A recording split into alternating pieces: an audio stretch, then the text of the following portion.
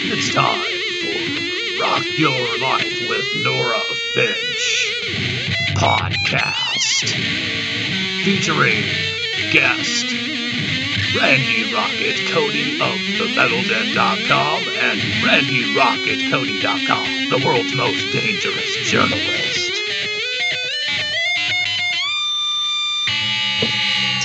Okay, I'm ready. Okay. Ready to go? Let's go.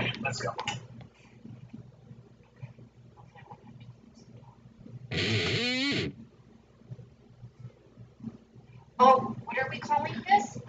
I think we agreed on the Into the Darkness Into the Darkness. with Randy Rocket Cody.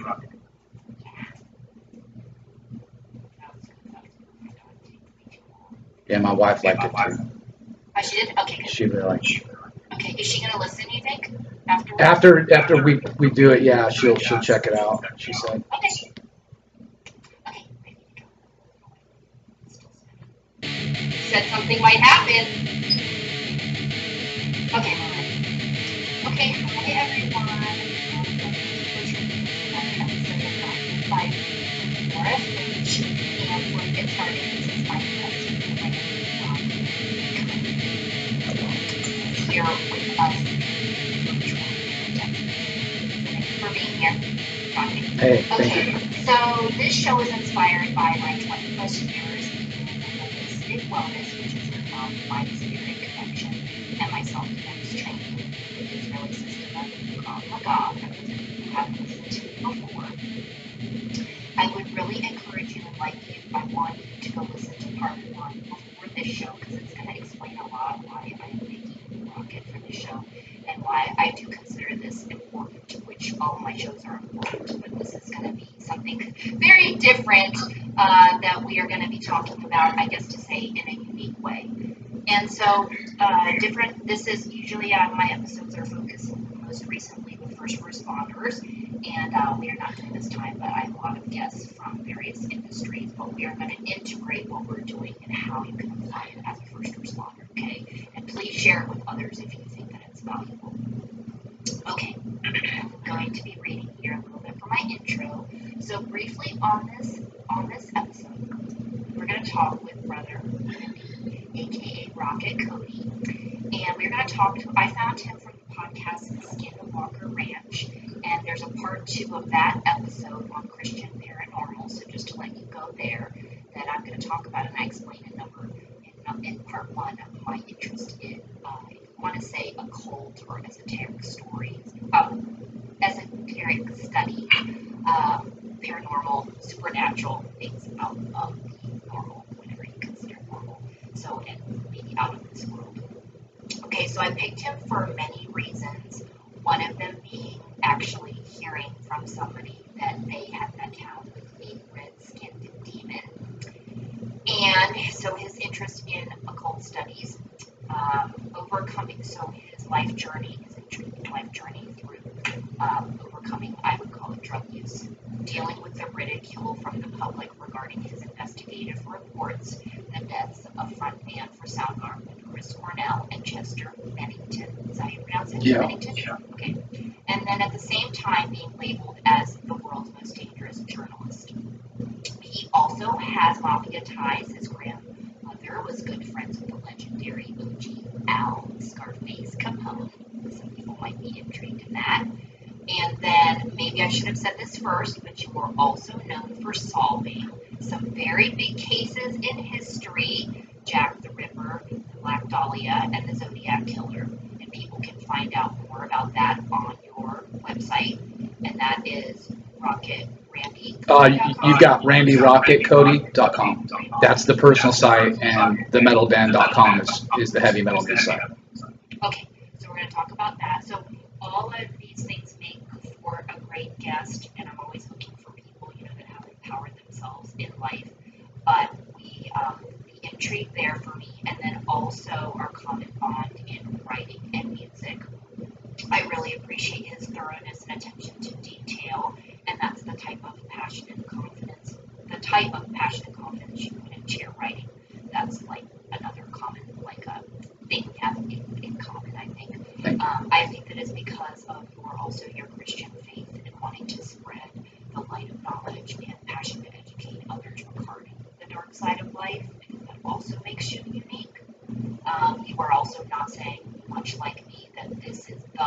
but a way. And so we are not telling people that they should be Christians and that you should do anything. We are just providing information and you do your own research.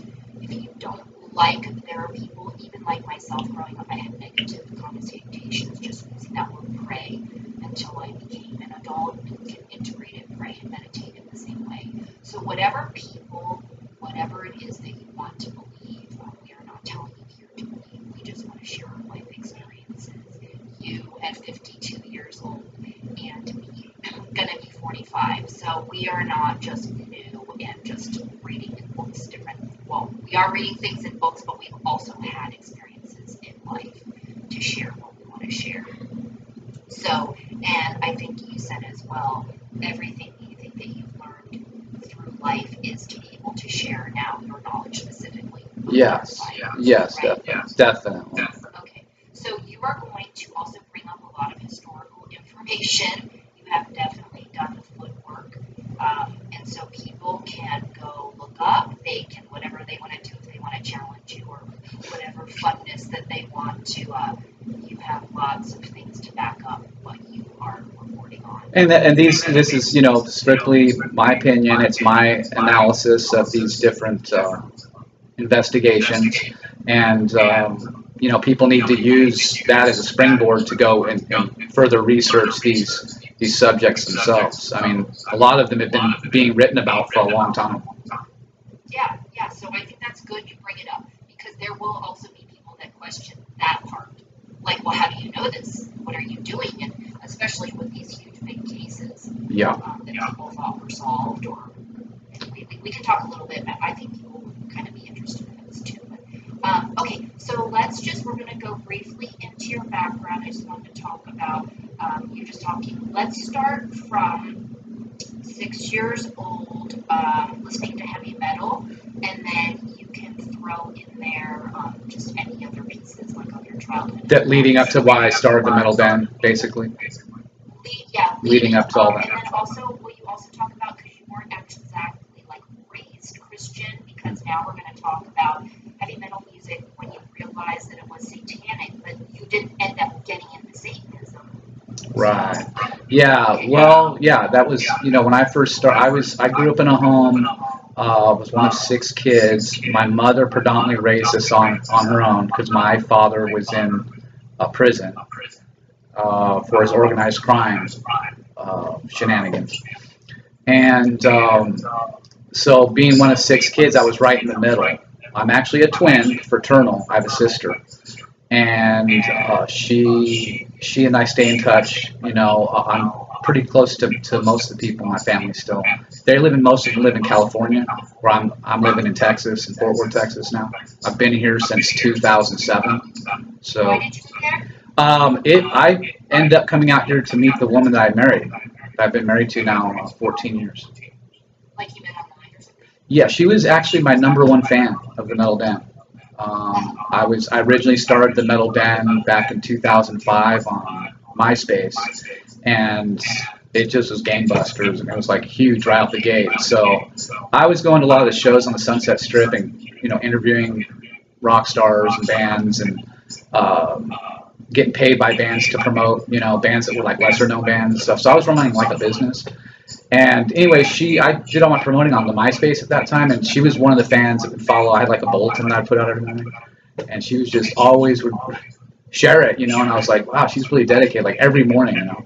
And so it just, after time, we just figured, you know, we should meet. And so I came out here, and that was pretty much it. Okay, can I say that right there, because I forgot to say this part for those of you who didn't hear or don't know. So the metalden.com, which I'll quote, has rocked the foundation of the heavy music scene, establishing itself as the most widely viewed heavy metal news webzine in the world.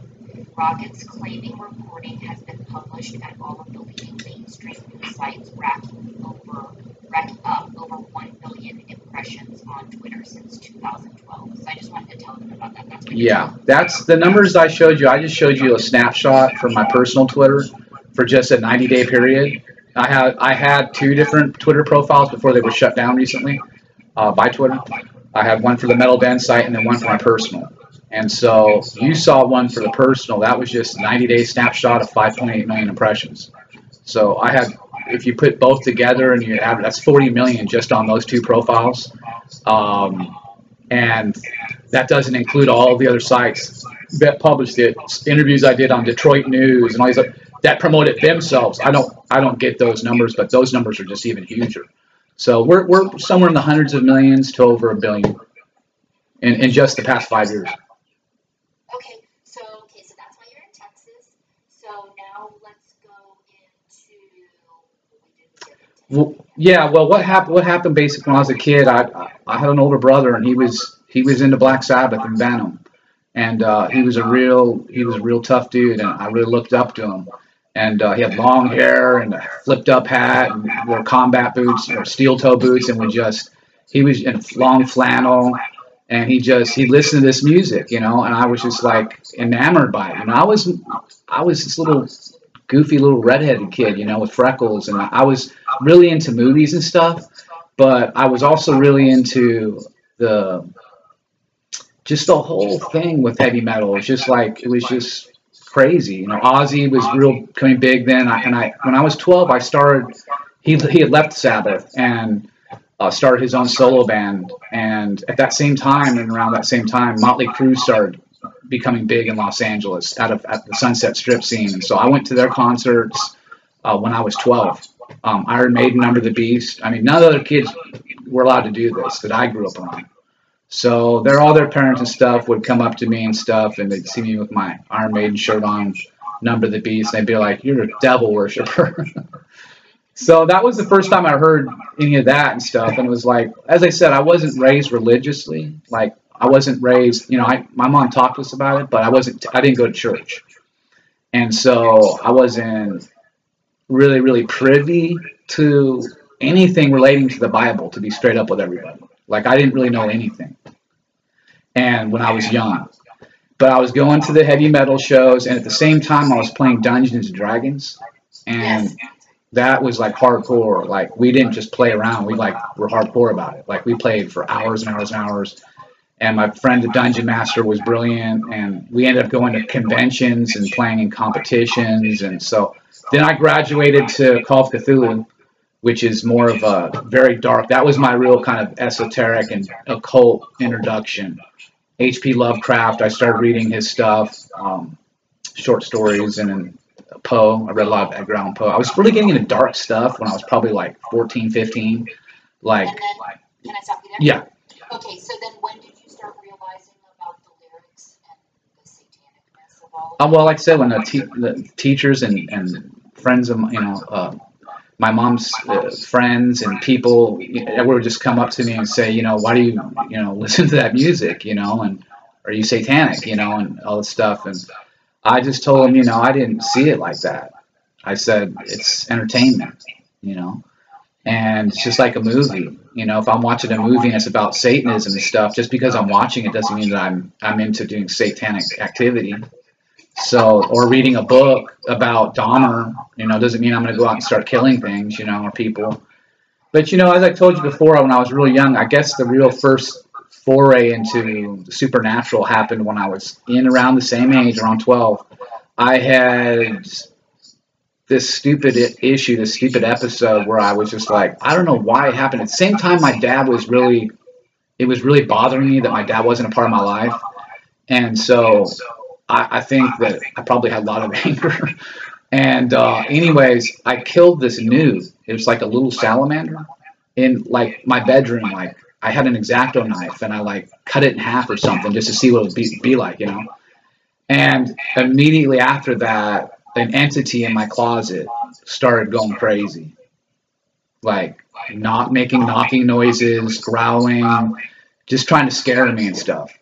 And it pretty much did, because as I told you before, I ended up sleeping downstairs on my downstairs couch in the living room for a week. So until it subsided and wasn't happening no more.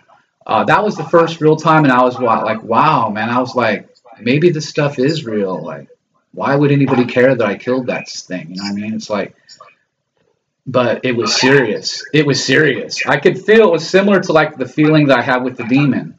it was like feeling. I felt everything was like I could feel everything like there was evil and there was something that was not right. The air didn't even seem right, and it was just like something seemed different in the room. And it was the same thing when I had the situation with that demon outside my jam room in West Los Angeles, and that happened in the early 2000s. But yeah, so basically that was just how I got into listening to metal, going to shows, playing the Dungeons and Dragons, and I played baseball too. I went to Little League, and I babysat little kids that my mom, she did daycare in the Los Angeles area, so I had to babysit a lot of times and help out, and get a little extra money. So I was a pretty straight up to straight edge all-American kid, but I was into heavy metal. I didn't get into drugs until after high school. Is that when you started studying demonology and numerology at that point? No, I didn't get into any of that hardcore stuff until after the Chris Cornell, Chester Bennington investigations, and once I started kind of peeling back the layers of those Pedogate, Pizzagate, and all those different things, the Frazzle, started really Swordfish, and started trying to really find out what was going on. That's when I really started what we call a deep dive down, into finding as much information as I can about this stuff. Okay, so let's go ahead and talk about it now here, but just brief accounts for people that don't follow that stuff, whether in Hollywood going on over, I don't even know I want to say recent years, because I've only been hearing about this, like I want to say within the past 2 or 3 years. Mm-hmm. So for people that do not, this topic, I guess we could actually talk about it. I mean, bring up the Jeffrey Epstein thing, but just a little bit about your research and what you've done. And sure. Yeah, we just had the whole case against Ghislaine Maxwell that was on TV. Everybody saw she was part of the whole Epstein thing. What happened was back in 2016, on my birthday on July 16th, a gentleman named Max Spears was found dead. And he was a very vocal person, going out on the YouTube and doing different interviews talking about this very subject. And he was talking about elite pedophilia and a large network, a trafficking ring that was going on based out of Washington, D.C. And this is where that whole thing started with the Comet Ping Pong and this Pizzagate thing, which was ultimately turned into a hoax to cover up what was being discovered, which was the Black Book, first of all, that belonged to Epstein. It was a digitized version of it that became available, that apparently, I guess, one of his home helper people had taken possession of, and they got it from him. And after he was arrested, and then he subsequently died in prison. Basically, what I did was I came on when Chris Cornell died in 2017, May. I came on to his investigation. When I started investigating his situation, Chris had been spending a lot of time from the stage talking about this stuff. From the stage, where he's actually performing at a concert. He would take time in between songs and start talking about human trafficking going on in America. And said it was going on in all the cities, and it's very real, something to take serious. And so he was giving us clues and trying to get people to understand that this was a very legitimate thing. It's much bigger than they understand. And then he ends up dead. 2 months later, on his birthday, Chester Bennington is found dead the same exact way. He was a godfather to one of his kids. So they had both purportedly Chester had suffered child abuse when he was young, and that was kind of pushed under the rug, and he just grew up and he got into this band. And it turns out that one of the people that was helping the band was a man named John Podesta. John Podesta is a big name in this whole Pizzagate, Pedogate thing, because he was the #1 guy for the Clintons. And I sent you a tape that's on YouTube that I posted. It's a presentation for what's called the Frazzle Trip video, which is a purported snuff film The NYPD found off Anthony Weiner's uh, his laptop. They found it inside of a briefcase. However, they found it. They got this snuff film that has Hillary Clinton and Uma Abedin, that's Weiner's wife, partaking in a satanic ritual with a 10-year-old girl who is ultimately murdered in the snuff film. And so this is something that's been out there. It's been out there already for a long time. I actually came out with more information recently that authenticates that the snuff film is real. It's available on the dark webs, which is a very tricky place to navigate, but it is supposedly there. And that is what was authenticated was that it was either the policeman, his voice on this audio, or somebody else part of the investigation that says it's real. It's in two parts. One is outside, where the girl's tied to a chain to a tree, and then the other one is inside. And so that little presentation I show you on YouTube shows you just a little bit of that clip. There's a man talking about it, saying that it's real. That's not the same guy on the audio. And again, like I said, nobody knows for sure who this man is on the audio. It is high probability it could be one of the NYPD police.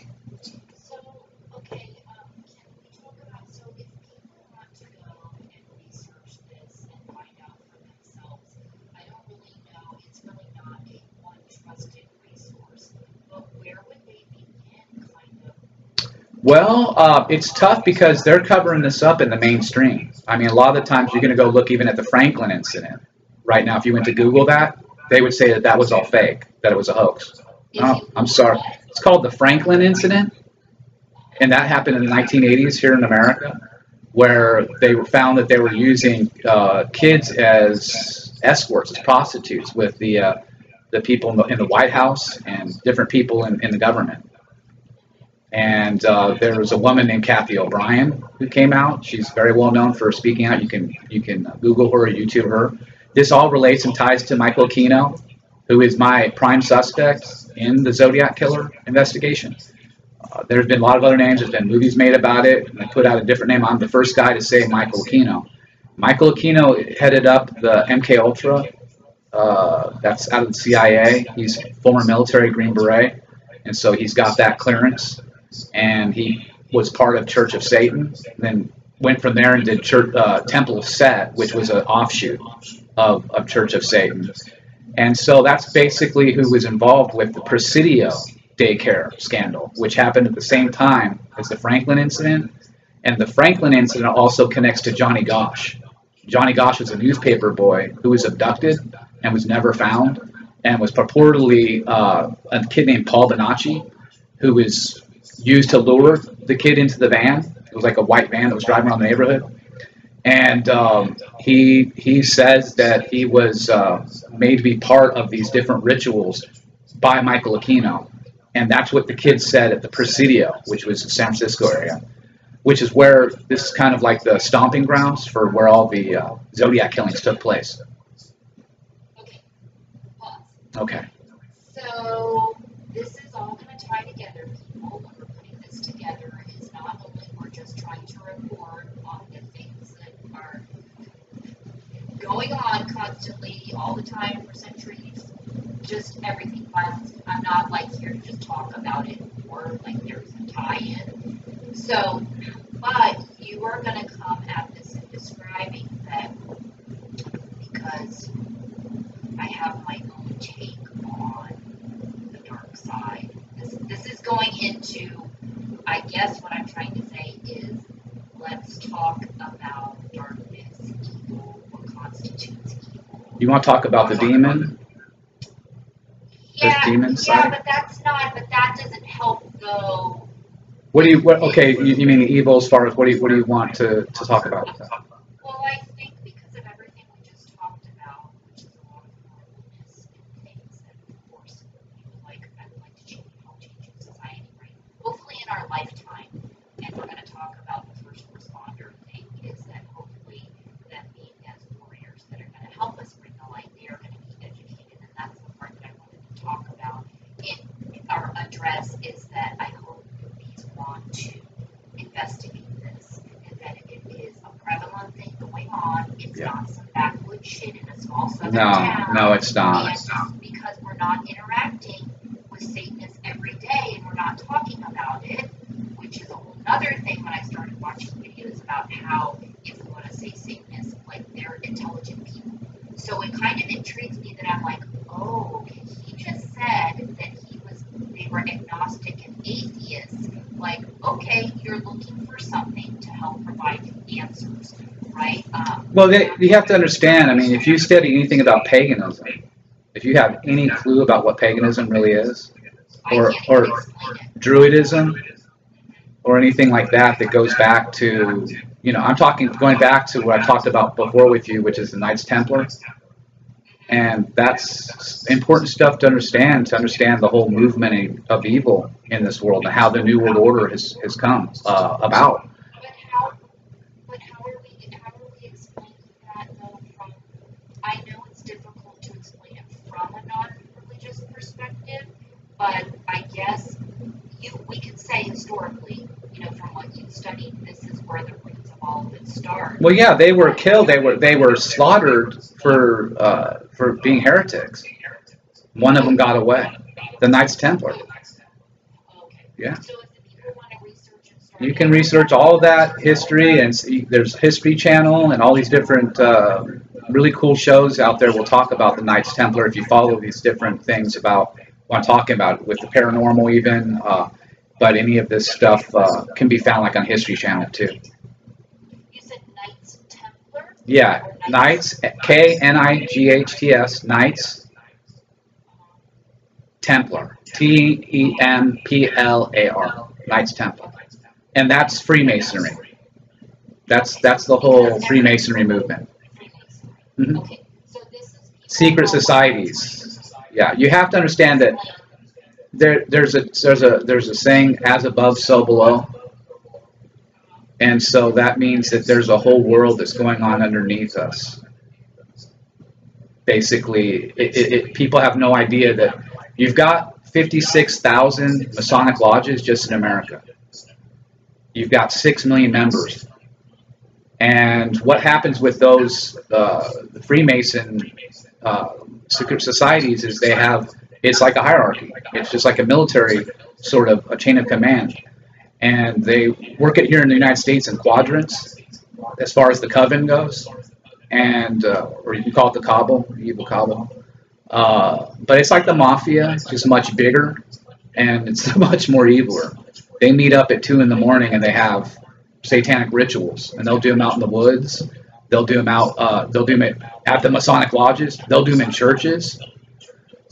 This is what my investigation showed. They found victims, murder victims, inside churches to make mockery of Christ. Do you have the answer? I was saying that if this is considered a legitimate religion, does that mean their ritual practices and all these different things, whether it's animals, kids, or adults, like they can't get arrested for because they're part of an elite secret society, and in those secret societies, people that not just the elite, the most richest people are in it, but people that have been plucked out of society from, we're talking police, we're talking teachers, we're talking politicians, celebrities, athletes. They're plucked and they're used and they're groomed to be part of that secret society, and that allows them. They're given the key to stardom. They wouldn't have these big movie roles. They wouldn't get these big things that they get unless if they had served the coven. Well, what about all these, like the one video you sent to me? I'm not sure she was from Britain, but she was talking about how she watched something and there was something with a pregnant woman. And then I was like, what happens? Like, what, they dispose of the body and then and everything gets covered up and then. Yeah, well, a lot of times in Satanism, in these secret societies, they have ways to actually get their hands on babies through abduction, all sorts of different means, and they're getting from all sorts of different parts of the world, not just in America. They're coming from Haiti. They're coming from all over, and they're able to do it so that because they have carte blanche, and they have that kind of elite status. and they have clout with these different people who are high up in the chain of command at these different, like in the police departments and stuff. That is kept secret. They are able to cover it up. What people have to understand also is that there's every year there's a Bohemian club has the whole Bohemian get together thing where all these different elitists are getting together and actually having these rituals at this location in California. And the Bohemian Club and everything was actually started, believe it or not, by the National Press Club, which completely controls the mainstream news media here in America. So it's very serious. National Press Club is what it's called, and that's who controls. When you look at the mainstream press that goes on, I'm an independent journalist. Nobody pulls my strings. I'm my own boss. I have my own sites, so I have my own, authority, and I can basically do what I wish in terms of putting out stories that I want. Now, do I get censored? Am I getting kicked off of Twitter and YouTube and that sort of thing? Yeah, it's happened. But you just got to get back up and get back in the fight, And so I'm blessed that I have a real good skill to get exposure, and I have people like you wanting to talk to me and interview me still because it gets the message out there. And I just think it's a pretty serious thing that people need to pay attention to, because it's not just affecting the people who are getting abducted and murdered and eaten by these cannibalists, but it's also going to affect your world. Your world is going to be changed here very, very soon, very, very drastically for the New World Order. It's going to be completely totalitarian, and that's so. My journalism basically helps as a kind of a setup for what is going to be coming here very soon, and that is the ushering in of the Antichrist. Okay, so not to just brush it off so lightly, but I want to help move us forward. Okay.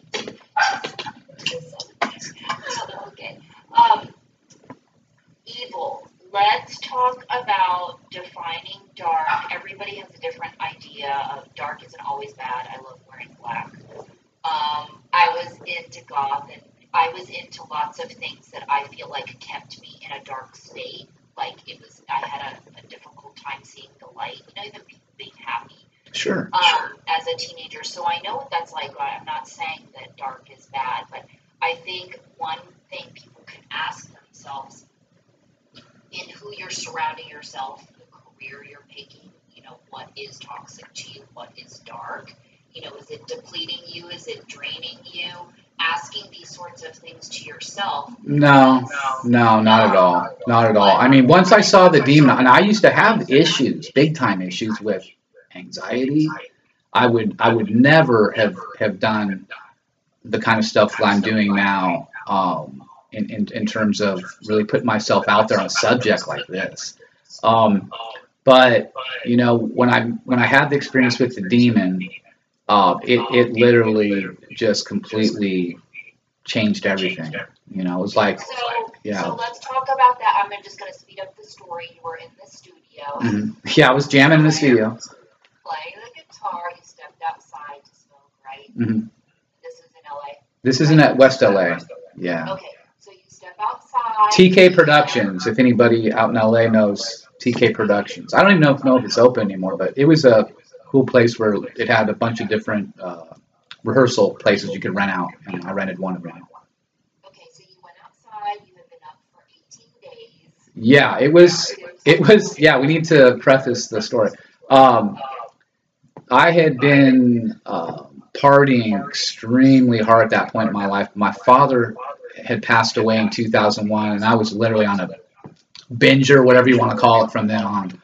And I was literally would just take anything, and it was pretty bad. And I didn't do any needlework, thank God. But I was pretty much trying to get my hands on anything that I could, and so to try and deal with the pain. And I had just at that point, I guess I was mid-30s or whatnot, and I just was like, you know what, I just want to jam. I just want to go do something that I knew as a kid that I played in bands and stuff. I was a singer, but I started playing bass and started thinking I want to put a band together and whatnot. So I was in my jam room, and I had been partying, and I was literally up, like you said, I was up 18 days in a row.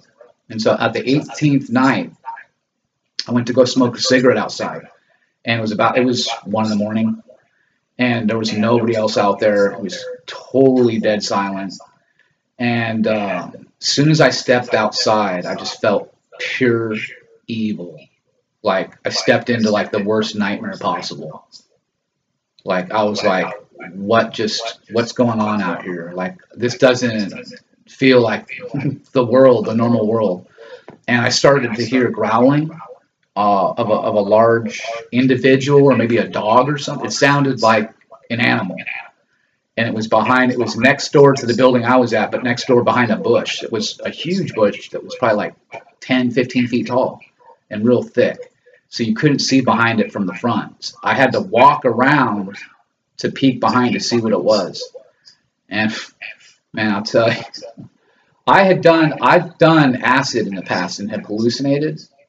And I mean a lot. I did it in my early 20s and stuff. So I know what hallucination. I've experienced many of them. Very, very, very experienced. I took 150 hits of Donald Duck Blogger in a 2-week period. Donald Duck, what is that, the flavor? It was Donald Duck was the picture on it. Donald Duck was the picture on it. And my friend showed up with 200 hits, 2 sheets of 100 hits each one day. He just gave them to me. I was like, all right, you know, he's all, don't get caught with them. And I was just like, oh my God. So I was like, literally like 22. I was just an idiot. And I ended up eating like a bunch. The first night he told me they might be duds. So I was like, I ate about 25 of them in the first like night, like first 2 hours. And finally I started tripping. It was hardcore. I saw the flesh dripping off my skin. I saw ants completely cover the table. It was all sorts of stuff. And it went on like this for 2 weeks straight. I was tripping the whole time. So finally I flushed the last 50 hits down the toilet with that one. But like I said, so I had experience. So when I saw the demon and I'd been up for 18 days, I was saying to myself, you know, I'll be honest with you, I've got to be hallucinating. You know, this can't be really happening. You know? I thought this can't be, I cannot be experiencing what I'm experiencing right now. And as soon as I went around and took a look around to see what was behind that bush, I saw what looked like 400 or 500 pound creature, humanoid, red demon, with like black around his eyes, like his lids and everything were black. His eyes were normal; they looked like humans. And I looked at him, and he looked at me, and I was like, "Whoa!" He had steam coming off his skin, and I was just like, "Okay, that looks real right there." So I took them, you know, dragging my cigarette and went back one more time, you know, and I was just like, this is just too heavy, man. And he's just looking at you. Yeah, he was pretty much just sitting behind. He's staring at me. I thought he was going to attack me. You know, he wasn't like making any kind of weird movements or anything, or in terms of like being aggressive towards me. He was just staring at me. And like, not like, it was like as soon as I came around and looked behind the thing and looked, he was already looking forward, and then he looked like this towards me. And then we shared eye contact, you know, and I was like, wow.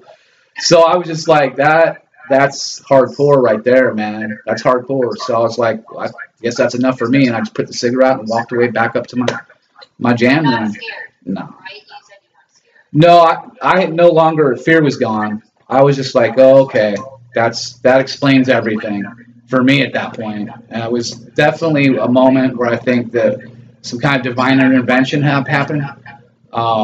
It was at that very time that the name popped into my head just randomly from my website, The Metal Den. I wasn't thinking about that. I was thinking about jamming. I think that was given to me so that it would save my life, because I was going in such a bad way that I probably would have died pretty soon. And I think that was done for me. I don't know if it came from the dark side. I don't know if it came from the other side. I don't know who it came from.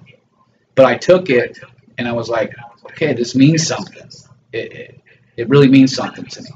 And so I just decided to go ahead, and I had no idea how to get into doing a web zine or trying to get into this heavy metal promotions, but I basically went onto the MySpace and turned my page into a web zine. I got a code for it so I could put music on there, and I just started interviewing people and going to shows that on the Strip that I could meet people and interview them, and I just started taking it real serious, my journalism. I've never been like that in terms of trying to want to do rock journalism, and so I just got into it, and I had good success, and a lot of people was read my stuff, and it just kind of took off from there, you know. And then, so it was also around that time, as far as when you started exploring, like, how did you start getting into, like, the Jack the Ripper stories? That came all after when that stuff happened with Chris and Chester. I mean, it just opened up a Pandora's box. I mean, it just opened up so many different things for me. For me, the main thing has always been about just getting answers. You know, I grew up in a family that my father was estranged from me, and they were part of organized crime, so everything was kept secretive from me, big time. Like, I had to talk to my dad's parole officer one time. I literally took the phone from my mom and wanted to talk to the parole officer, ask questions about my dad. You know, it was like I just wanted to know more about him. You know, they made him. I told the guy, "You make him sound like he's James Bond," and the guy said, "That's not far from the truth." So, you know, so my dad was an interesting character. He was someone I looked up to. When he died in 2001, it was a big void, and even though I was estranged from him a lot, I had seen him later on when I was like 17 for a little bit. When he got out of prison, he went back in after that again. He was just connected to the organized crime, and once you're in for life, you know, and that's kind of the way that it is when you decide to go that route. You want to make money, and you don't want to, you know, languish in obscurity or mediocrity. People take that other route, and that's what my dad did. He got one count less than John Gotti when he got busted in Cincinnati, Ohio, back in early 80s for loan sharking. My dad's name was Ron Greenberg, but he went by Johnny Rocco. That was his gangster name.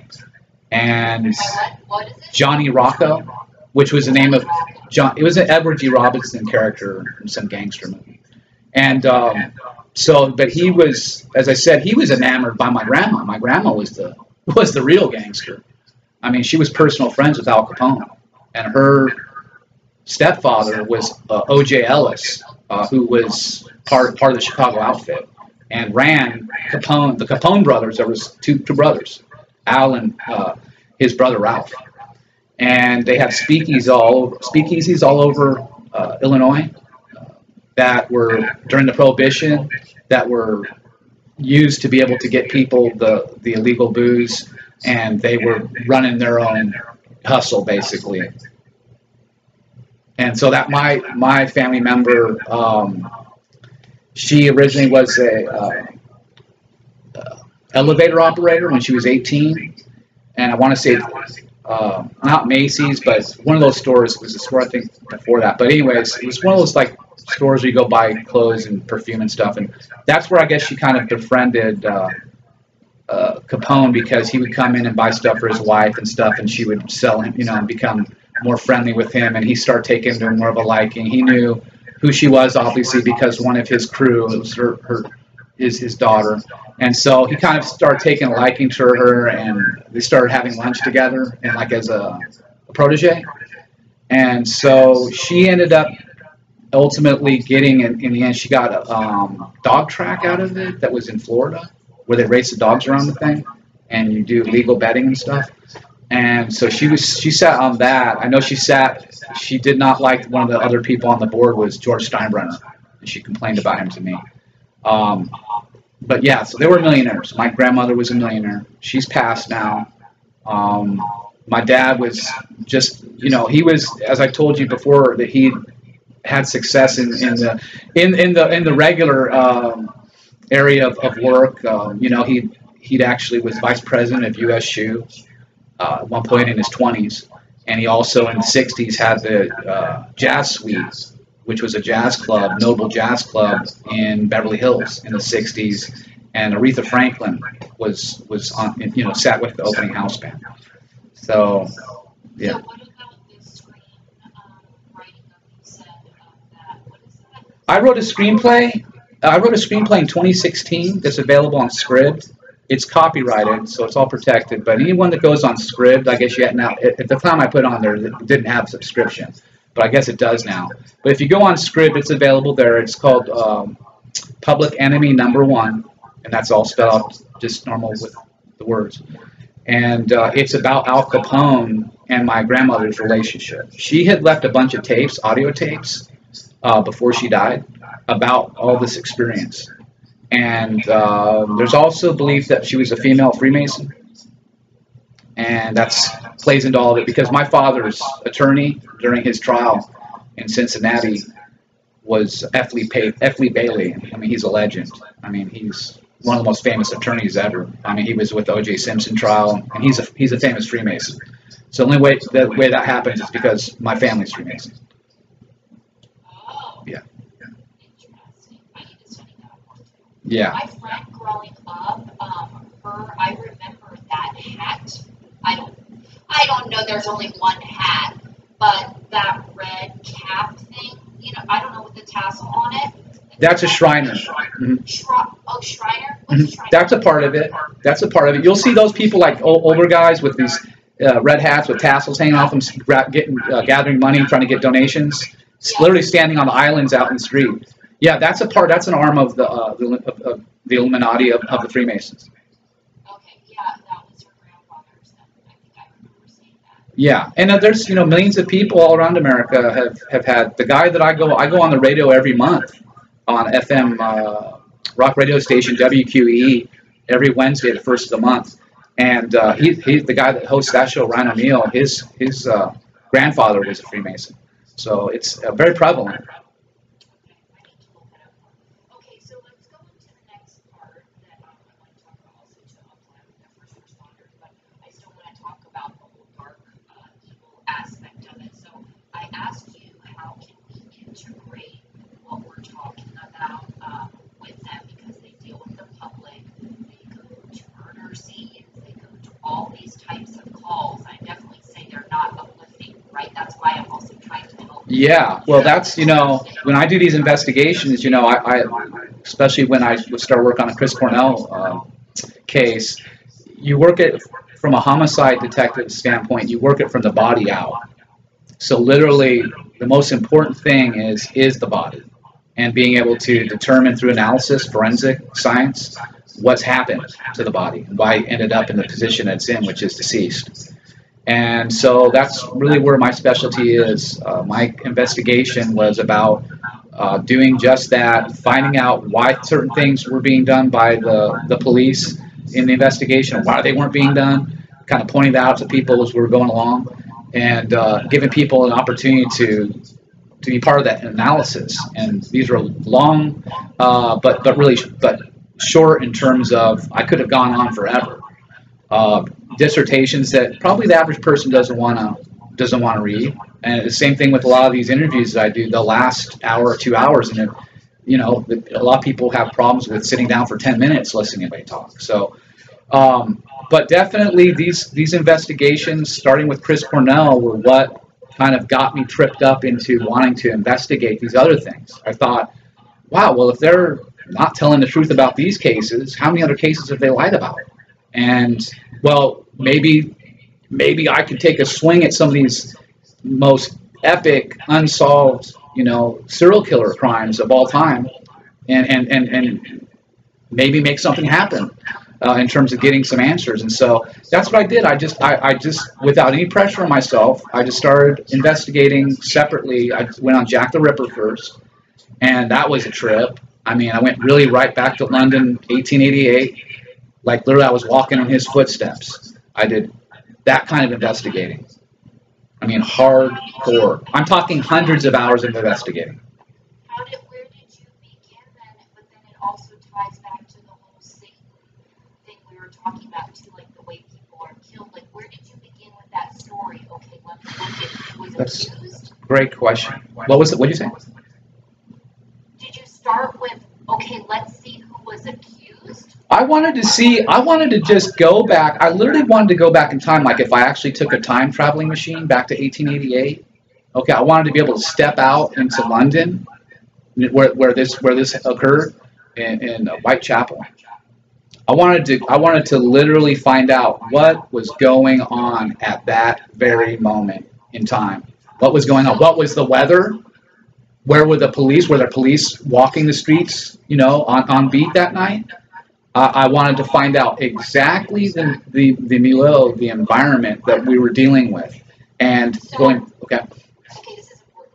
So when you knew, say you watched the movie, I don't know how you started. Were you like the person who ended up, they said killed? Were you like they didn't do it? Yeah. Well, you talking about From Hell, the movie? Well, for example, They talk about that. Well, they talk about the Freemasons in it. They talk about the Freemasons, and actually the guy that Johnny Depp plays, his character, his name is Frederick.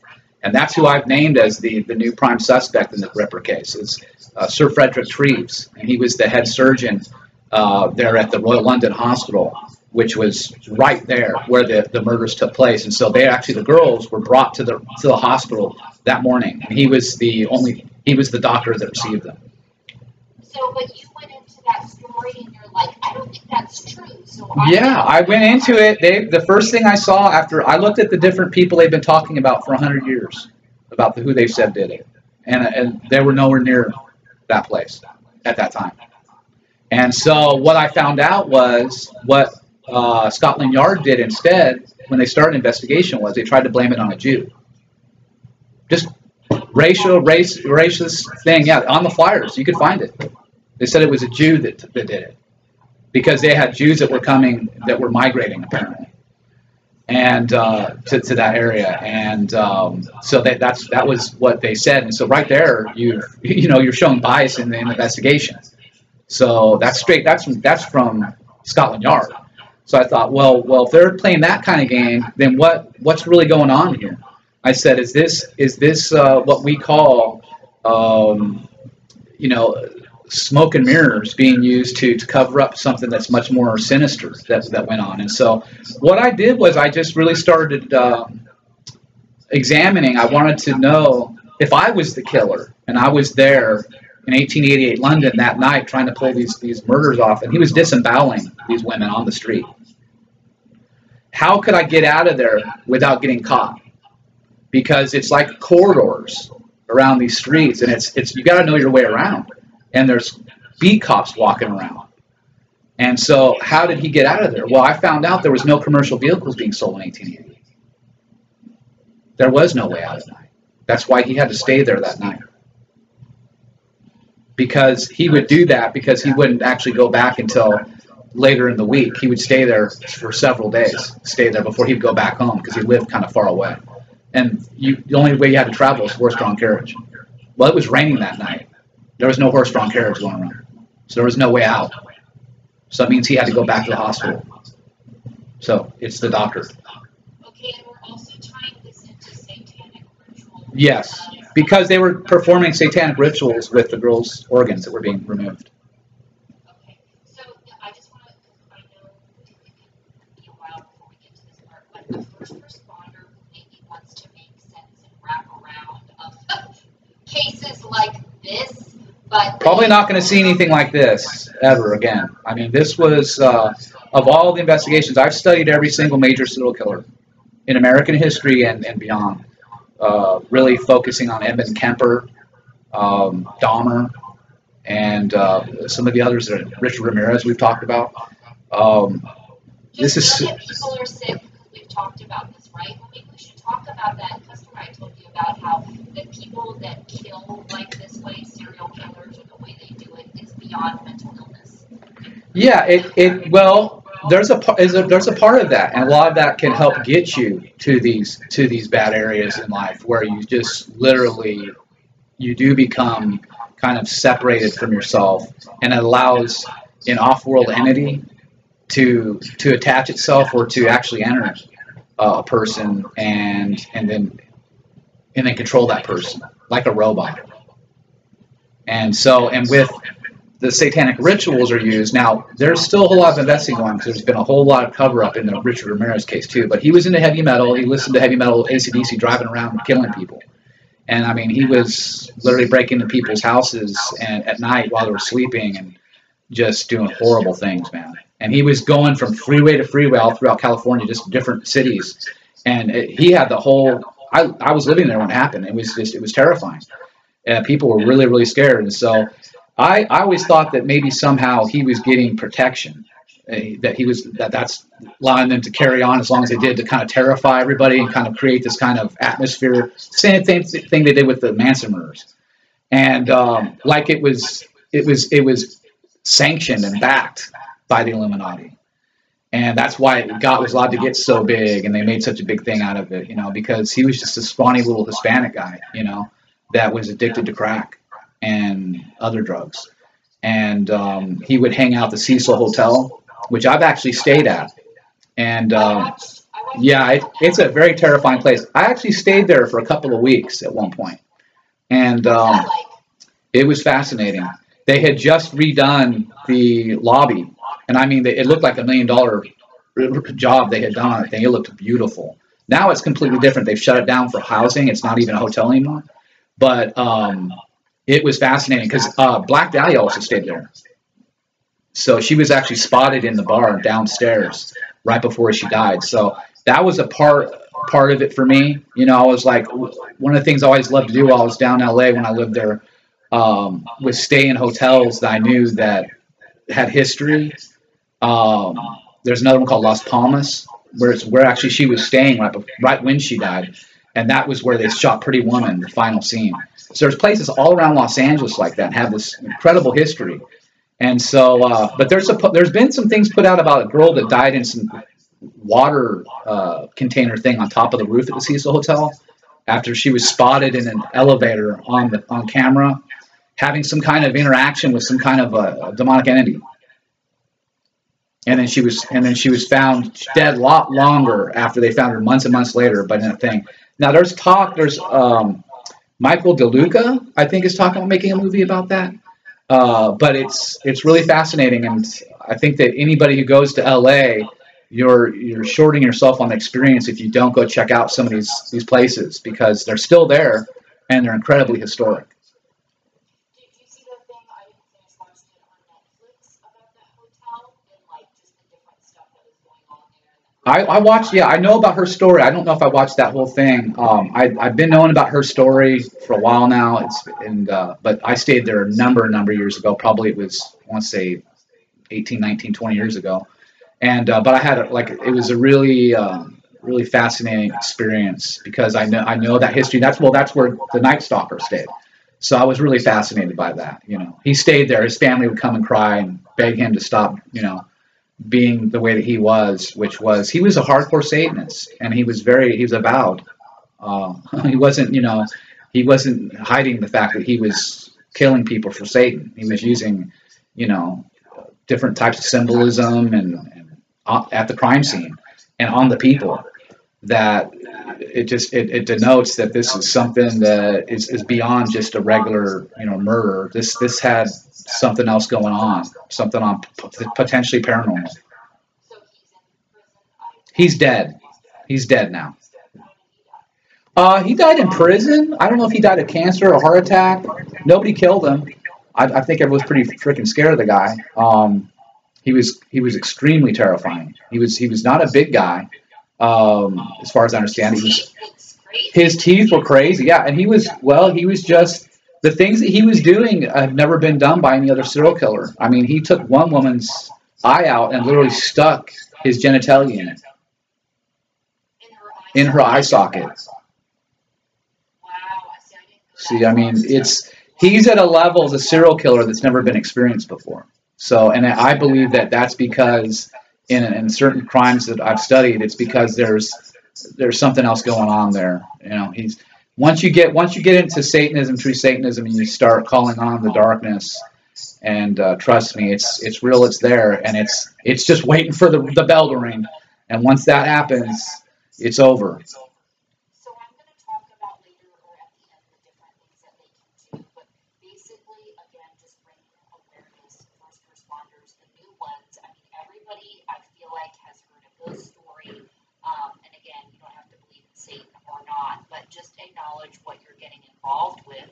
And then again, energy. I'm all about energy and feeling energy and trusting your intuition. So just to let them know, you know, what kind of career you're getting into, what you can do to help prepare yourself for it, and having a moral compass. So maybe those are things they do get talked about, but I just wanted to bring this to their attention. Yeah. Well, when you're on a crime scene, things can happen. You know, people have to understand that, you know, when there's this sort of entity involvement, you know, and it really has taken on a paranormal sort of twist, you know, then it can start to affect other people.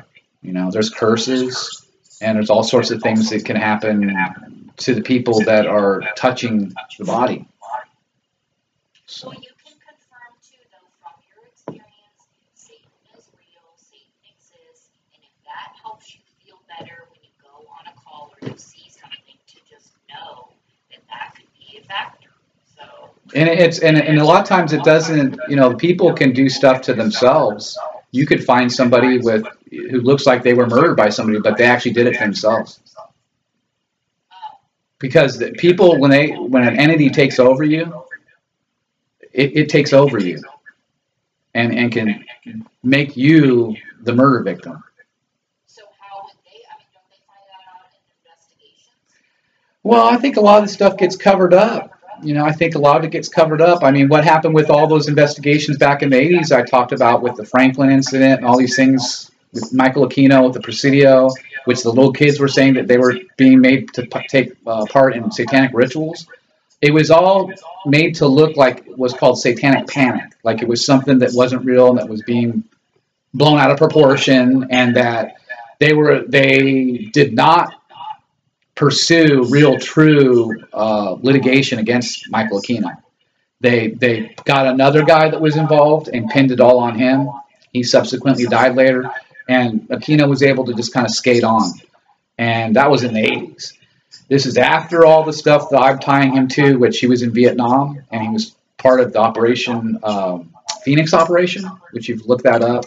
That was false flags being conducted during Vietnam against the enemy, and I mean talking some of the most and torture scenarios of people to get information, including women and children.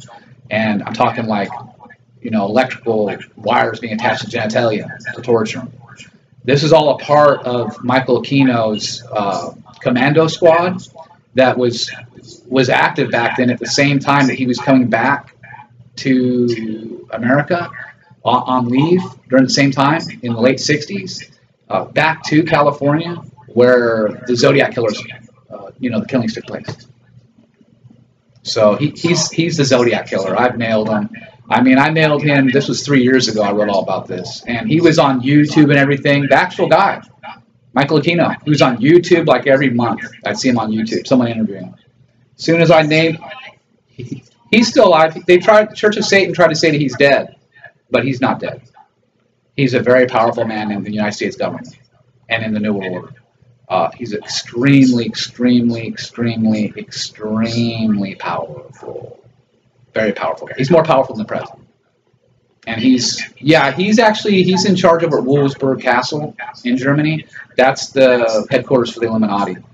That's where the number 2 for Hitler would stage cult rituals and stuff. I mean, you can look that up. I mean, that was all going on. Hitler was really into all that, learning about the Spirit of Destiny and getting his hands on the Holy Grail, and interacting with mediums and talking to off-world entities that way and having contact.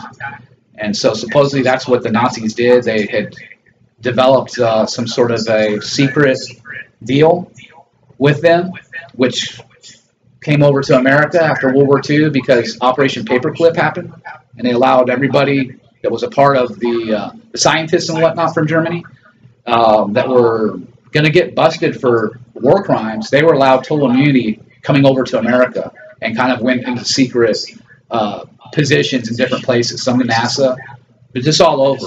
And that kind of is what created the military-industrial complex here in America under Satanism. Yeah, I don't even know half of what you're talking about. I feel to dive that deep. Yeah, it's hardcore. However, going back to the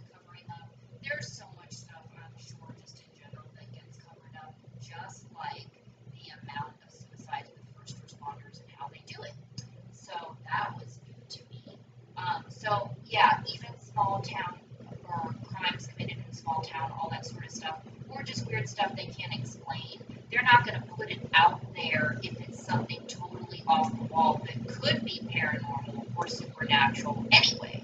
Like, the media, you know, only discloses what it wants. So, yeah, who even knows, like, how much of the percentage of crimes are getting covered up in some sort of way? Or even not even reported, you know, and it's like a lot of these, you know, a lot of the kids who are going missing in America are connected to the foster care situation. And CPS, Child Protective Services, they're all in on it. And so I can tell you firsthand, I had an experience at a Kroger here in Fort Worth, Texas, just a couple years ago. Actually, right after I was investigating Chris Cornell and stuff. I was standing in line, and a woman came walking up looking frantic, and she had her son next to her, he's maybe 10, by the hand. And someone had tried to abduct him in a store near the bathroom, I guess. And so she was kind of frantic. Someone just tried to steal my son, you know. And the guy that was at the counter, the clerk that was listening to her story, had more satanic tattoos on him than I've ever seen on anybody. And he was like, ma'am, I'll take that information, and kind of, you know, didn't really do anything with it, you know. And I knew right then and there my spidey sense was on, and I was just like, this you gotta be kidding me. You know, that God, you've got me here for a reason, don't you? It's like, so I'm just standing there just like, wow, this is legit. You know, they're stealing kids out of stores, you know. They have a network of people, and that's what they do. Walmart, you know, you've got to be real careful with your kids out there, man, because these kids are valuable to these Satanists. They get sold into sex slavery, or they get, you know, put through a satanic ritual, or they can get sent to just about anywhere to be somebody's slave, you know. Okay, so I know I don't mean to be abrupt and like, okay, whatever. I think we do need to just be educated more so in general. See, I don't follow a lot of media or any of that sort of stuff because not to say, yeah, I don't want to stay in that energy. I know it's not being informed, but I know all of these sorts of things, you know, happen. Yeah, I think people just need to realize that it's real. It's just this is real as Satan is real. People are under the assumption that Satan is not real, and that Satan is a separate person from Lucifer. That's not true. They're the same person. He was cast down and he was changed into his beast form when he was put here to earth. And when he was cast down, they basically spread their seed with humans. And that's what created the hybrids.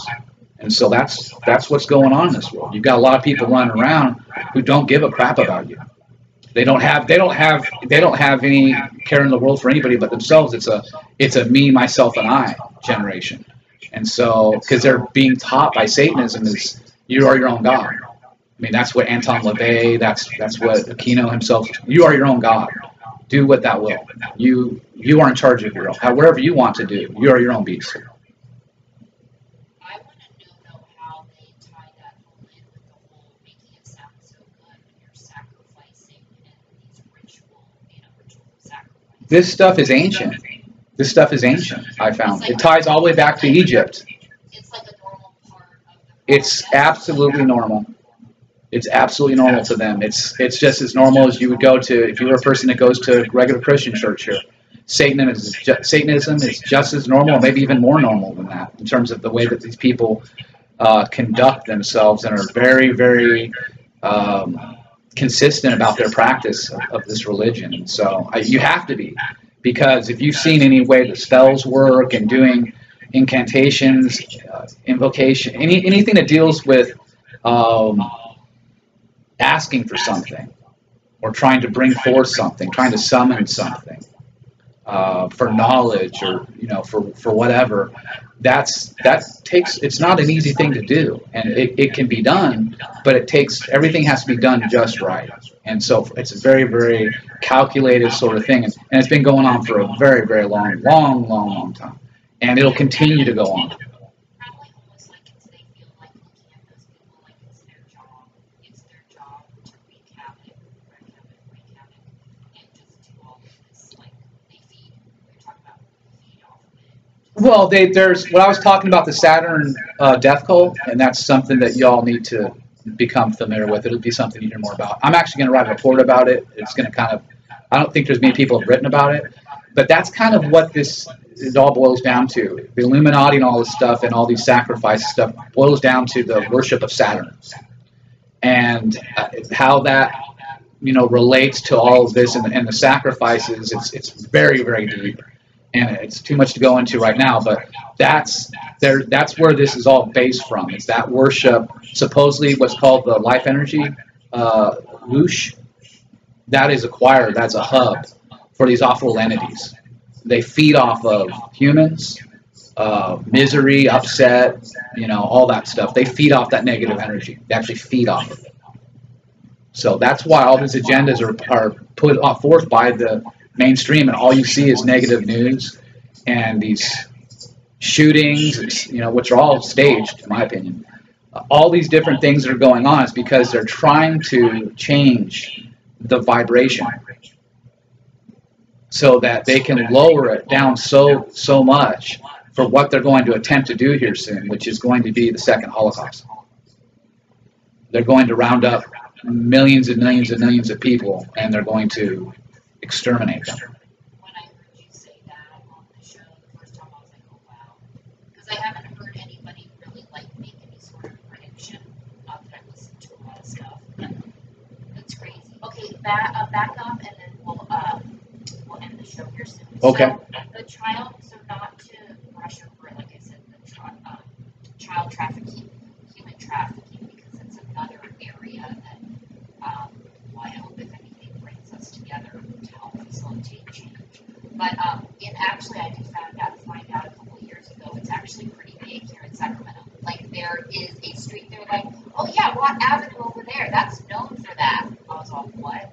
So even Sacramento has its fair share, apparently, it's known. I was going to do a show regarding that, but I kind of got sidetracked because I don't know if you've heard of them. I got sidetracked because I started to think, are they making money off of the way they're glamorizing this? It's called Operation Railroad. Have you ever I don't think I've heard of that. But it's where they go and rescue kids, right? They're making it seem like they're doing a great, amazing Exactly. Well, that's a part of they're very deceptive, and they have to be, because they don't want to do two things. They want to make it appear that they're here to save the day. Yes. Meanwhile, they're the ones doing all the destruction. Yeah, and that's the feeling I got from it. So And cremation of care ritual that goes on at the Bohemian Grove is done so that the people who are these celebrities and people are partaking in these satanic rituals and murders are able to cleanse themselves of this degradation. They're able to become free of it with this cremation of care, to just rid you of, you're not guilty of anything. It's like, oh yeah, you are. You're going to answer for what you did. Trust me, you're going to answer. You may have acquired wealth and all these great things here, but you're going to answer for it. Now, they're blackmailed into it in most cases. They're told, once you get up high enough, and the same thing in the mafia, once you get high enough up into it, they're gonna take the right person aside and say, look, we want you to become a made person in this secret society, and we want you to go to a higher level, but we've got to tell you something. And that's when they tell you, we worship not God and Christ. We worship Satan. And if you say anything now, after I've told you all this, I'm going to kill your entire family. So what do you think that person's going to do? That person's going to keep their mouth shut. They're going to do exactly what they're told to do and partake in these things they partake in to be able to go to a new level in that secret society. Okay, hold on a second. Okay. So yeah. It's very confusing because I've had a couple of instances where I'm like, wait a minute, they're doing a good thing. Why are they doing this over here? It's all a way to cover it up, and part of what they have to do as Satanists is and under service to Satan, is you have to put it out there. So really, all the stuff I talk about, all the evidence and everything is out there. It's in. There's newspaper clippings, and there's all sorts of things. Lots of stuff's gotten buried, but it's there if you want to go find it. And there's interviews with these people that were being forced to take part in these satanic rituals. Paul Bonacci himself talks about, one kid in particular that he literally saw his head get blown off, and they still made the kids that were there have sex with the dead corpse. So this is stuff that's out there. It's legit. It's real. It's been reported on. It's been covered up, but it's definitely real, and it's stuff that I think is going to start to become. The people who are starting to wake up now are going to start to see that, wow, what's going on right now with all this Pizzagate stuff? Maybe that is real too, even though it's been said to be a hoax. Now, with the Chester Bennington one, when he died on July 20th of 2017, on Chris Cornell's birthday, I was the only journalist who actually got the coroner, the Los Angeles County coroner, to send me his autopsy report. I was the first journalist to get it. It took months for me to get it. So it was over 100 days. That's not standard and normal in any kind of death, proceedings. It's something kind of foul play was going on with his case. That's why that they kept drawing it out. And so anyways, yeah, once I got onto his case and saw what Chester had been suffering under abuse when he was a kid, and sang a lot about that in his music, and Chris was talking about it, and Chris he had his own foundation that actually that was blacked out right before he died, and money was missing from it. And his foundation was literally, he was going and playing his own solo shows aside from Soundgarden. Any money he made, he put into the till for his foundation, and huge amounts were just go missing. His wife was, was involved with it, and his wife's story's not been consistent and continues to change. And she turns out, this is the kicker, everybody.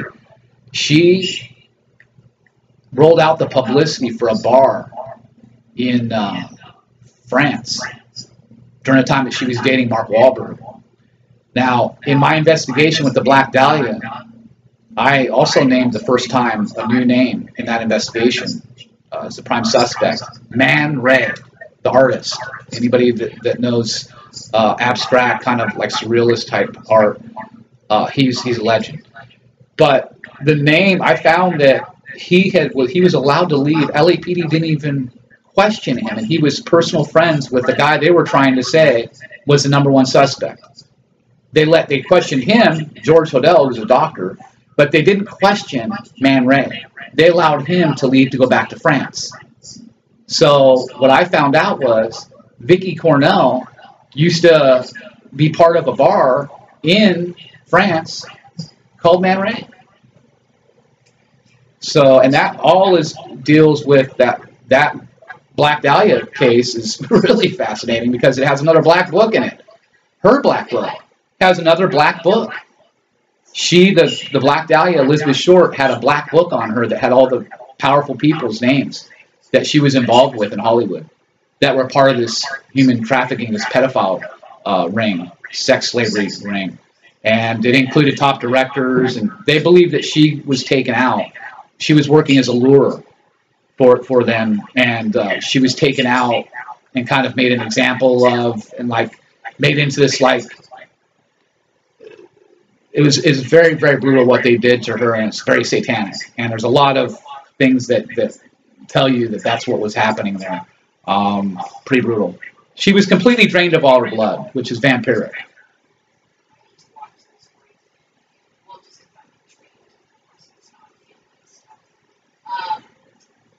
What do you think, though, with all of this, and what do you think, all this exposure putting out there? Because one thing in Hollywood, if you actually go investigating Satanism, is you're going to see symbols. Like, they're telling you, even people in Hollywood, right, coming out, talking about it, they're like, go look for yourself.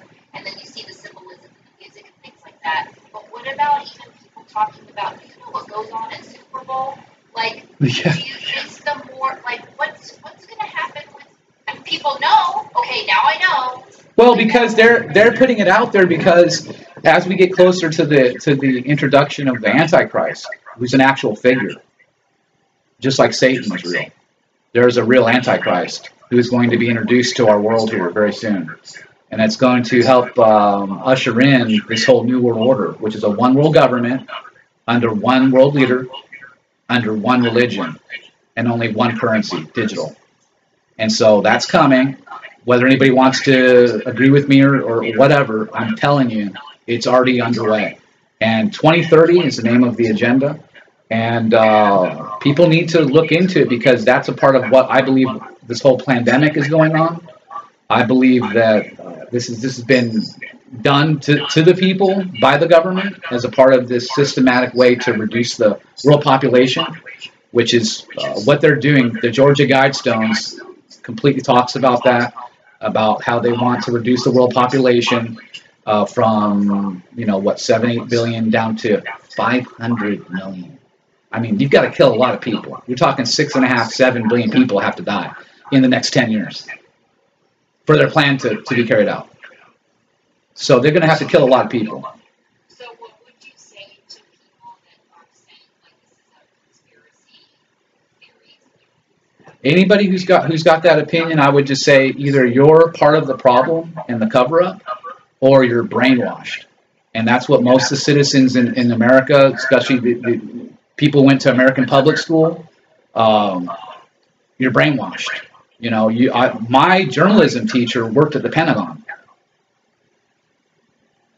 He worked at the Pentagon. My journalism teacher in junior high school, Aaron Rotman was his name. And I found out, he just passed away, but I found out he actually was employed by the Pentagon at one point.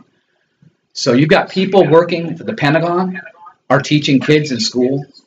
There's an agenda going on, man, because this guy didn't talk anything about the stuff that I talk about.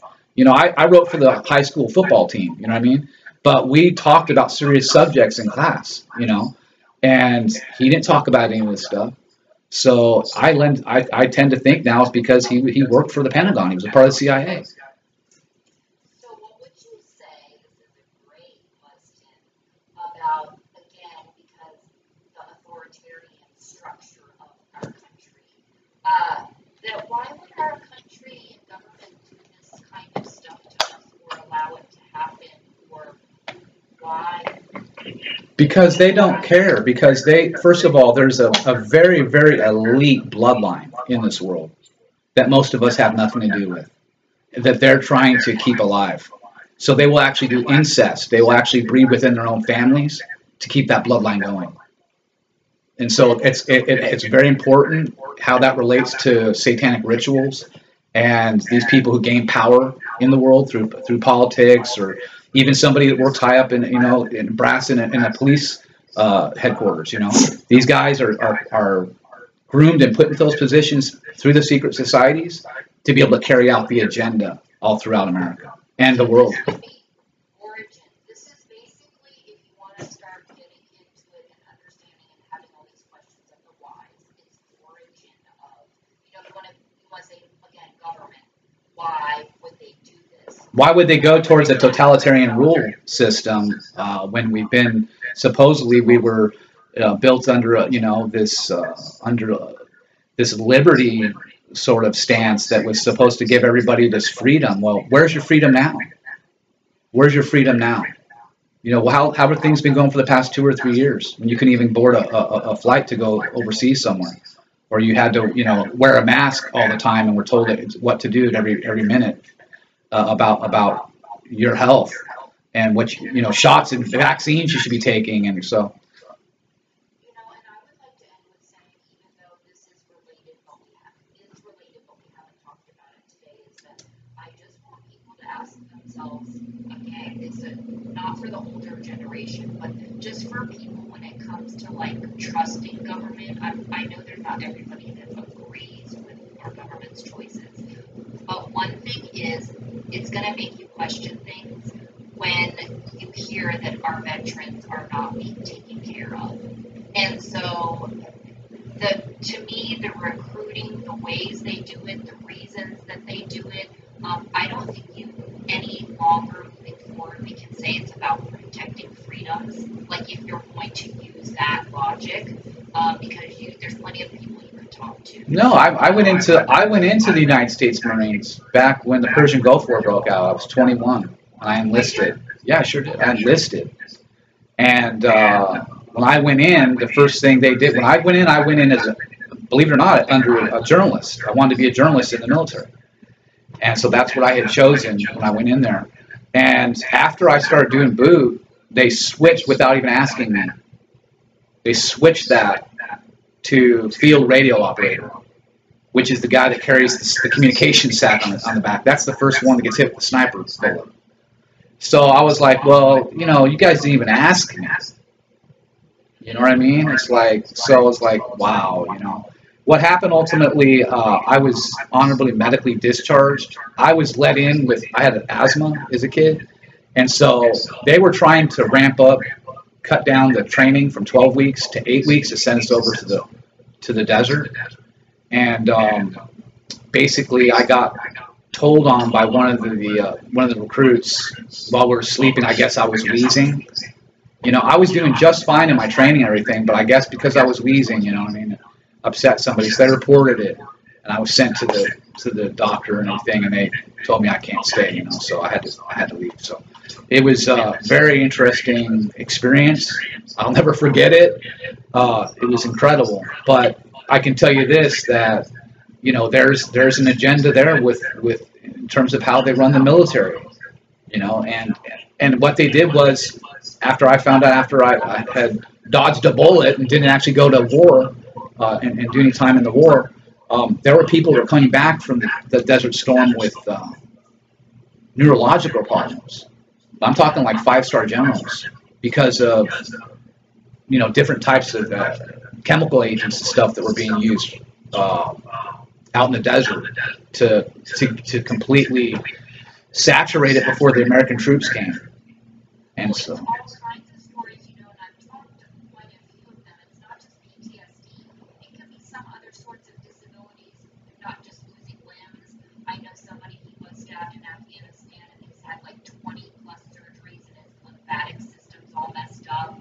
And then, like, just so many other factors where you would think, okay, I'm going to be taken care of. I don't have to worry about this. I don't have to be on a wait list. I don't have to this and that. It's like, it's not just one story. Like, it's tons of stories. Even Sacramento here, America's Homeless Veterans, they were on my show. Like, there's a whole, I mean, having these facilities and stuff like that to provide. and there's not. I mean, you look at the veterans facility in Los Angeles. It's despicable.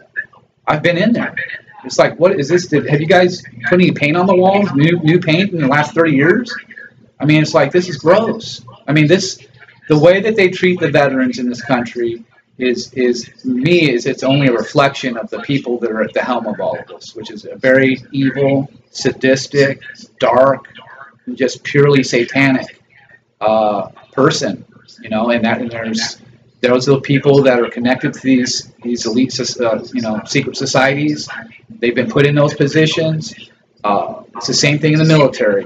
You know, that's my opinion. You're not getting up high up on that thing unless you're pulling service for Satan.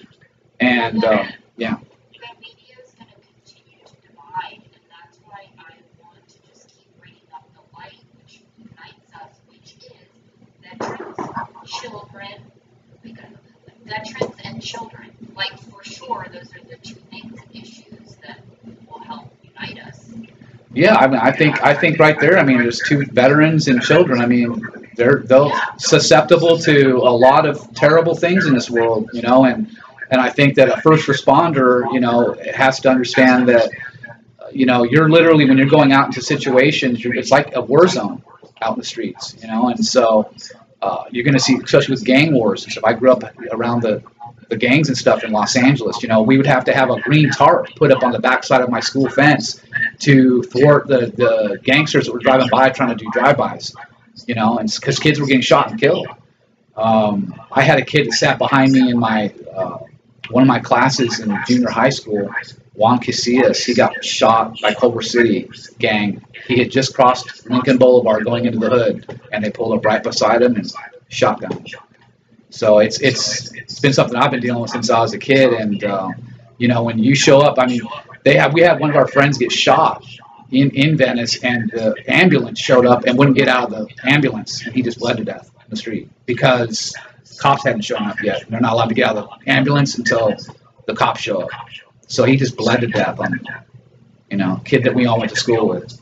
And so and then when you're a person, whether, like I've talked about, whether you're a volunteer or you're someone like me or someone, who tries to help somebody in a traffic accident and you're the first person on, you're a first responder. Oh, yeah, I agree with that. I think everybody should be trained with that. And I think they're doing that too in Israel, which is, I think, one of our they're great leaders for examples of stuff like that because they're doing innovative things to get to call sooner. And like the average people, yes, are being trained. Well, and I could give you a real quick example. My wife's got a friend she was having dinner with the other night. He was talking about a situation. He came across a guy and got in kind of an accident, and he went up to him to try to help him, and he opened his jacket. He just completely just fell out. I mean, it was just bad. He literally had exploded. And I was just like, dude, that dude's hardcore, man. To be able to have just the guts, literally, excuse the pun, to go in there and to do that, and then you're literally dealing with guts. I mean, that's hardcore, and that happens to a lot more people than people understand. And so, and those people are scarred. They get scarred from that stuff. And the people were standing by just taking pictures, had their phones out and recording and stuff. And he was just like, why doesn't anybody help this guy? He's just moaning and stuff. And he went up and he opened his thing to try to find out where their injuries were. His stomach had literally just been exploded, and everything just came out. So that's why culturally the whole thing is just culture. It's picking up and taking out your camera. So it's a very rare individual that goes out of the comfort zone to go help somebody else at anything in this world. So first responders come in different forms, and are so important, and they're such beautiful people, and they're so important to society. And I think that they need to be protected as best as possible, and give as many different tools to try to, cope. Oh, for sure, and they should get more than discounts off their cell phone bill and free breakfasts. There's just not. I mean, and that goes for right. That's what they're doing. It's just it's a completely backwards system. I mean, it just makes no sense the way that the good people are supposed to be treated. They're not being treated well, and the pay is horrible. And look at the inflation going on. I mean, nobody can afford anything. Nobody can afford gas. Nobody can afford to eat. Nobody can afford their rent. And because everything is just continues to go up. Nobody's getting paid when they do these, rate hikes on everything. They don't raise the wage that you're making at work, to adjust to that. They keep you at where you're at, and they just keep raising the cost of everything. And so that's being done to eliminate the middle class, because once you've eliminated the middle class, then you've eliminated the enemy, because now you've got the complete advantage. It's only rich or you're poor, and you can totally control the poor. You can't control someone like me, who is middle class, is self-sustaining, and is my own independent voice. And that's their worst enemy. They want to eliminate people like me. They don't want to, and I don't know about sharing that too. We are creators, but I kind of got to explain more of how I mean, because once we do, we come into our power and can utilize it. They're not going to like that. No, and there's only so much they can do when I'm a very public person. I've done more interviews in the past 5 years, I think, than anybody else that's alive. I mean, I've been on the FM rock radio. I was on it 25 times last year. So it's like 2 or 3 times a month sometimes. And, I've done many, many interviews like this. I've been interviewed in Romania, Switzerland's interviewed me. I've been interviewed all over, Detroit News. So I've been all over. I've been out there. And that's a part of my strategy, is so that, look, if anything does happen to me, it's going to be pretty amazing for people to be able to go back and look at the stuff I was talking about and see that, wow, this dude was right. He was onto something. And I don't know when this is going to happen. I don't, in terms of when people are really going to start to wake up. I would hope it would happen sooner, so that we could start kind of mounting some kind of defense against this. What's going to happen to all of us? And so, I don't know. I'm 52. I don't know how much longer I'll be around. My dad died at 64. So I don't know how long I'll have to be around to see all this. But I'm telling you right now, where this is going, and it's just the same thing as the Titanic, which is another investigation I worked on, and found out that they actually had explosives on the ship, and the ship was on fire coming out of the port when they first were sailing it, and that's what sank it. So it was all done to stop the Federal Reserve. People from wanted to stop the Federal Reserve. The richest man in the world was on the ship. I've also investigated that a man was on it that was actually, believe it or not, at that time exposing pedophilia in England as a newspaper guy, and so he was one of the guys on the ship. So it's just, you have to realize that this stuff goes way back, and it's been these cover-ups and all the stuff that you see generally in Hollywood is complete BS. It's a story that's been redone they'll put elements in it that are true to put it out there, like how in From Hell they had a very heavy Freemason they were in it. They had that in there, and that's kind of to taunt you. It's to let you know that, look, we want you to know certain things so that you understand that this is real. When you look at the Hollywood stuff, okay, then we have to end the show. When you look at the Hollywood stuff and you're like, is this a joke? Or God, Nancy, with me, like, what is going on? Like, there's just some action. Well, like I said, the best way for them to serve, and for a lot of these things they're doing, which relate to spells and rituals and stuff, is they have to get it out there. They have to put out to the public, so that it's like, well, we told you so. We already told you what we were doing. You know what I mean? So it's a part of that, not having to accept responsibility. It does. Well, everything's mind control. And actually, if you are really wanting to get further into this, a really good jumping off point on my website at themetalden.com, I actually have in the menu, I have MK Ultra. And that is all the mind control stuff that goes back to the 40s, 50s here in America, the different programs, and explaining to you how that was introduced into our culture. And that's what the CIA is. The CIA, what do people think the CIA do? We think they play checkers all day? The CIA is here to do one thing, is to deceive the American public. Their main book that the CIA put out was called The Book of Trickery. It was written by a magician. So doesn't need to tell you anymore. I mean, they're based off of black magic and very, very heavily into Satan. So fascinating. And there's so many other layers and facets in what is that movie called? Because I was like, what is going on? Again, Lazarus Effect or something like that. Something like that. But the point of the story is, what prompted that is I was looking at the spelling of something, and I never go to the mall, but it was like the one time I saw J.C. Penney's always spelled like that.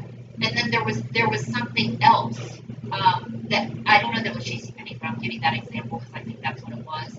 And then I went to look up, I think I was looking up a chart of the human body, and I was like, wait a minute, the liver is in a different spot in that picture.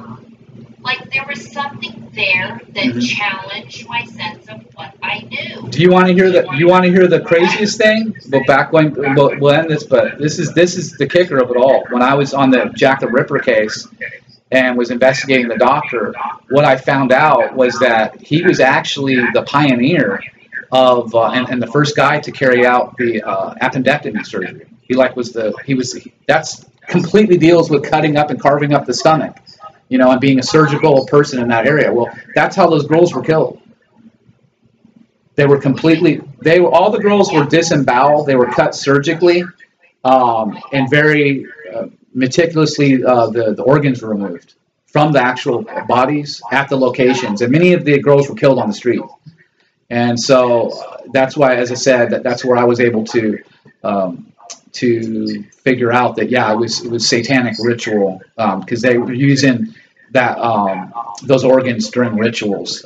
I believe it's part of the Hellfire Club. That's a very, very important part of the secret societies is the Hellfire Club, and so are the Jokers, which again relates to all the Freemasonry. But you have to really start to go down and read about and learn about this stuff and how it was started in history, how it was introduced to America, to really start to be able to, you know, fill in those gaps when you're It'll make more sense. yeah, definitely.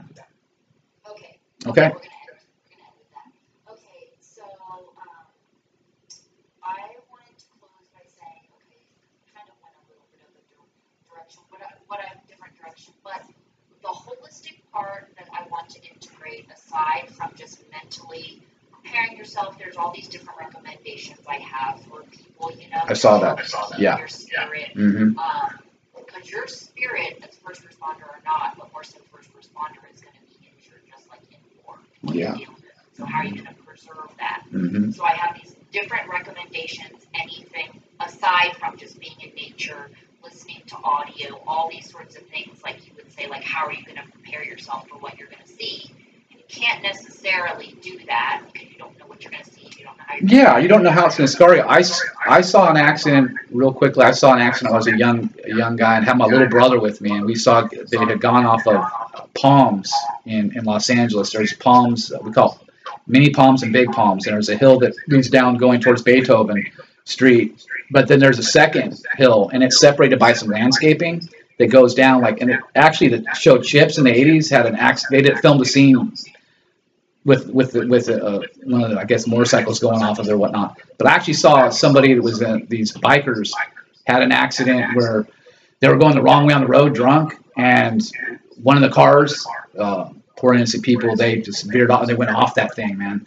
And so anyways, I was walking that morning, and we came upon the whole scene, me and my brother, when we were just trying to go to the store in the morning. And I mean, I saw stuff just gnarly. I mean, one of the biker guys was like holding onto his nose and was on a tendon, and that's all he had. He was just screaming. And they had gone off, completely flat on the bike. Also fell, went off that thing. And the one guy, the cops were putting him in the back of the squad car. The one of the guy he had broken, bones and stuff, broken arms and stuff, and they're still handcuffing him. He's screaming, and it's just like, wow, man. So that was, for me, that was like what it must have felt like for a first responder when you arrive on a scene. Because when I got there, it was before the cops got there, so it was just, everyone was just laid out. And it was a very confusing, very freaky thing, and I just think about first responders and how when you arrive on something like that, it's going to stay with you no matter how you look at it. And so it's going to be how you deal with it is how, not pushing it down, allowing it to be something that's that's a part of your life and it's a part of your experience, as opposed to, making it something that you start pushing down with drug usage or alcohol to try to get away from it. The best thing to do is to accept what's happened and face it head on.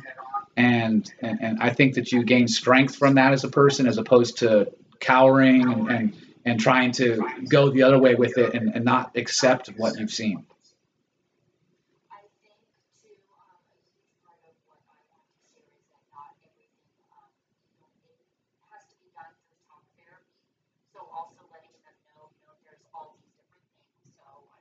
I really appreciate your holistic approach too, because I don't believe in. Then RandyRocketCody.com is all the other stuff. Is going to have the Jack the Ripper, the Black Dahlia, and the Zodiac.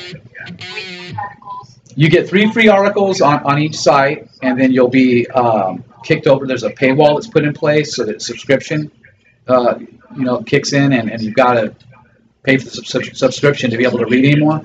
But what I will be doing is actually starting August 1st, I'm excited to announce, I'm going to, on both sites for the entire month of August, I'm going to reduce the monthly charge for the subscription to $1.99. So that's going to happen August 1st, and that's going to be, it's going to, hopefully it'll give people that incentive to look. There's a lot of different sites, and people pay for their, their Netflix and all these different things, and